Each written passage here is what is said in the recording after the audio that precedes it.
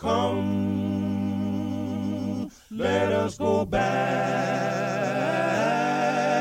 to God.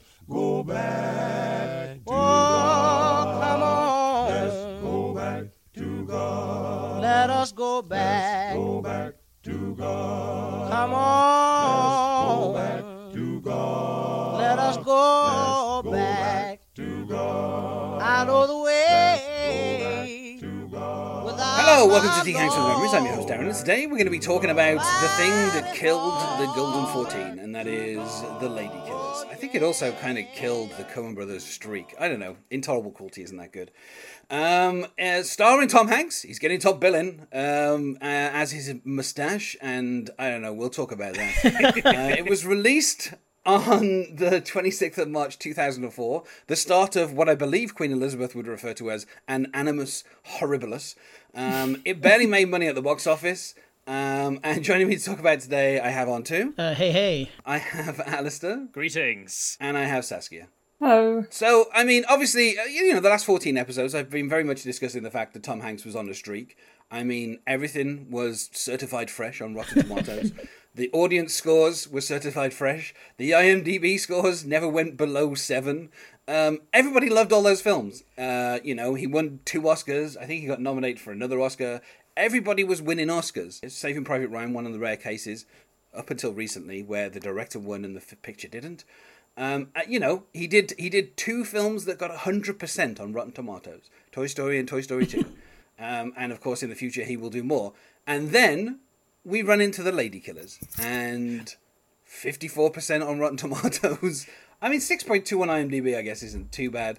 And the audience score is 43%. Wow. People just did not like this film. It barely made any money. I love the Coen Brothers. They're probably one of my favorite directors. I have all their films, including this one, unfortunately. Tell us about that, Darren, because you sent something to us in the chat in preparation for this episode, which was quite funny to me.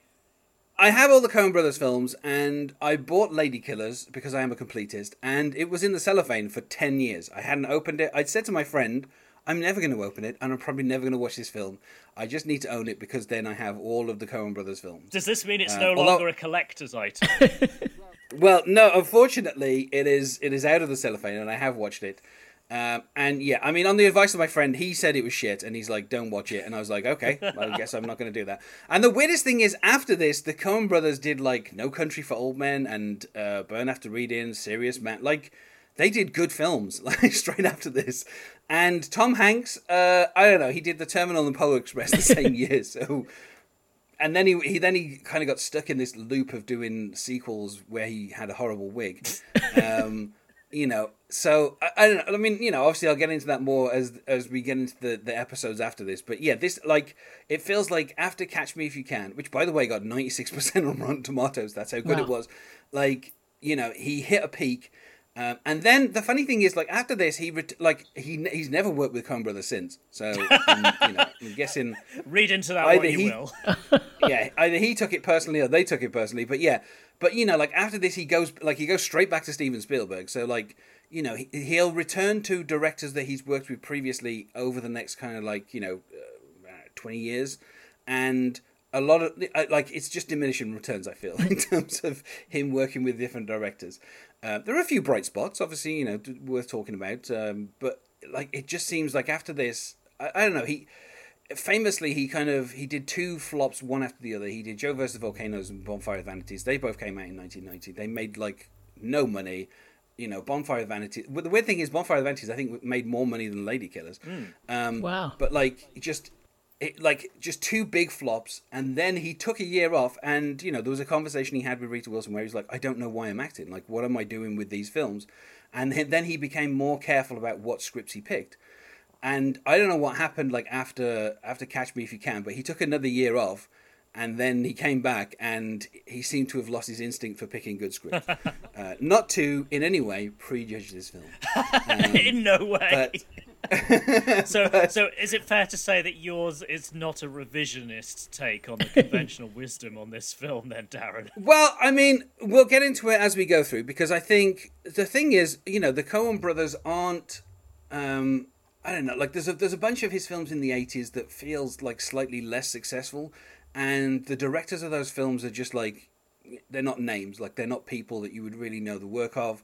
I don't think anyone would be able to tell you who directed Dragnet or Every Time We Say Goodbye or Nothing in Common. Like Nothing in Common, I think actually is Gary Marshall. But like, it's not a well-known Gary Marshall film because it isn't based around a particular holiday. But like Hadn't hit on that idea yet. Yeah. So when he failed with films in the 80s, people didn't really pay that much attention. But as soon as Ladykillers came out, most notoriously because obviously it is a remake of a 1955 Ealing comedy that apparently is beloved. I've never seen it myself, the original version. But, like the idea, as with any film that kind of gets a remake, and, literally, as we record this, Candyman is in the theatres and they've just said that someone's going to be playing Pinhead in a remake of can I ask, so has anyone here seen the original Ladykillers? I have. Okay, yes. great. There we go. So I will be the person who says this is yes, different and so on. The original is very good. I meant to rewatch it in time for this, and I really should have done, but I didn't. So my memories of it are hazy, but I remember having a very good time watching it. Because it's an English film, I just assumed all three of you would have seen it. No. I think we're too young for the Ealing comedies to have been a staple. I think the Carry On films is more of what was on when we were younger. Well, you say that, but Saskia is frighteningly younger than us, Darren. Yes, but I used to love the Carry On films, and looking back, probably problematic. Don't know why I like them so much, but every time they were on Channel 5 or ITV, they were on. I was watching them. Yeah.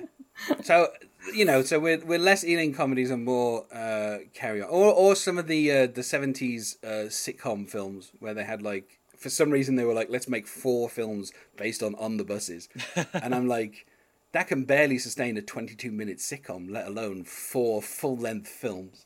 But yeah, which in a weird way, not to get too much into On the Buses lore, but the films effectively take place in a side universe that isn't connected to the TV show. Nice. But has the same characters. Yeah, it's very, very weird. But yeah, so like, timeline. I'm just going to say you're alienating me with all this like esoteric sitcom talk. Yeah, I have no idea what On the Buses is. Oh my lord. Well, there you go. Now that you've made me feel old. Yeah, so when it was proposed, like, they're going to remake The Ladykillers, obviously everybody was aghast. And then it was announced, the Coen brothers are going to do it. Well, which is a lie, because at first it was announced that Barry Sonnenfeld was going to do it. And, people were like, Barry Sonnenfeld's done some films. He's done Men in Black, which was, like, huge. Yeah. And then he did Men in Black 2, which is what he would have been, And then, actually, the film he would have been coming off of was Big Trouble. Which had some issues because it was about somebody. It was about a plot with somebody trying to get a bomb onto a plane, and its scheduled release was September 2001. Yeah. So that's well, I was going to say that's not going to fly, but maybe that's not the best choice of words. Yeah. So that film got pushed back into 2002, and when it came out, obviously it was not very successful. So around the time that came out, Barry Sonnenfeld was looking for his next project, and remaking The Ladykillers was going to be it. Then something happened, and basically he decided not to do it, but he's still on as a producer, and he had actually done the cinematography for Big, so he did have some Tom Hanks connection. Oh, cool. Yeah, and the Coen brothers obviously were coming off Intolerable Cruelty. The weird thing with the Coen brothers is they make a film, and it's not very successful, and so they then go in a completely different direction for their next film, and it becomes a gigantic hit. And then people come forward and like, here's tons of money, make your next film, we don't care what it is. And then that film isn't very successful. and they get stuck in that cycle of, making, famously, Hudsucker Proxy made no money. It was a huge disaster. But then, they followed that up by making, I think it was Fargo was next. But Fargo was a huge success. Somebody gave them tons of money, and then Big Lebowski came out and it made no money. And they had like a huge success with Our Brother Where Art Thou, and then The Man Who Wasn't There came out and basically lost money. No one knows So, it exists. yeah. Almost. So then obviously they'd made Intolerable Cruelty, and that to this day I think actually it might have been beaten by No Country for Old Men, but it was their highest grossing film. Made tons of money. Wow. Yeah. So off the back of that success, obviously, and it's worth saying as well that like Jonathan Demme and Ron Howard were both going to direct Intolerable Cruelty, both of whom had previously worked with Tom Hanks. Which sort of makes Yeah. sense. And so Particularly well, Demme. yeah, so the Coen brothers kind of came. That was the first film they'd ever done where they didn't write the script, and this is the second film where they didn't technically write the script. Like it's based on a previous film, and so I don't know. It feels like they were in a bit of a weird place. Like they're trying to follow up Intolerable Cruelty with something successful. Obviously, they cast Tom Hanks, who, as I said, had just had 14. Like only one of the 14 films didn't make any money, and that was That Thing You Do. Everything else where you put Tom Hanks' name above the title, it made tons of money. 6 times the budget is generally the average. And so you would think that with the Coen brothers coming off their most successful film, and with Tom Hanks coming off his most successful run, and with this being a remake of a well-known film, but not too well-known. I mean, I'm not sure in 2004 how many people really had seen a film that at that point was 49 years old. And I feel like, we've at some point when it comes to remaking films, you've got to kind of be like, well, eventually somebody probably will try and remake a film. Yeah. You can't kind of hold it up as no one's ever going to remake, every film. Yeah, if it's a good idea. Yeah. And, even if it the isn't. simple... Well, I mean, the simple idea of the film, this film and obviously the original is just, some incompetent criminals attempt to rob something, and then they're unsuccessful. Or no, they're successful, sorry, but then they keep getting interrupted by an old lady. That is the kind of premise. And, Yep. so, I mean, I think obviously after, I don't know, how many years is this? Nearly 2 decades, Darren. Yeah, almost 20 years. 20 years minus 3, so what, 17 years. It's kind of hard to come into this film without prejudging it in any way because, it has a reputation. And, the funniest thing is you can kind of tell when a film isn't super successful because on the DVD, when those existed, assuming people are listening to this in the future when DVDs don't exist. Of note, you cannot get the last Coen Brothers film on DVD. The Ballad of Buster Scruggs is not available on DVD. It has no quote from anybody. On the DVD cover, literally, this is obviously the English version.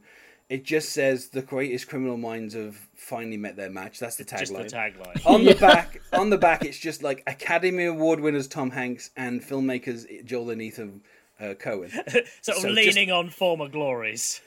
Yeah, and then it says laugh out loud smash hit. Now I'm sorry, but it just about doubled its budget. That is not a smash hit in anyone's concept. That's solid. That's a pretty solid performance. Well, it's enough to lose money. Let's put it like that.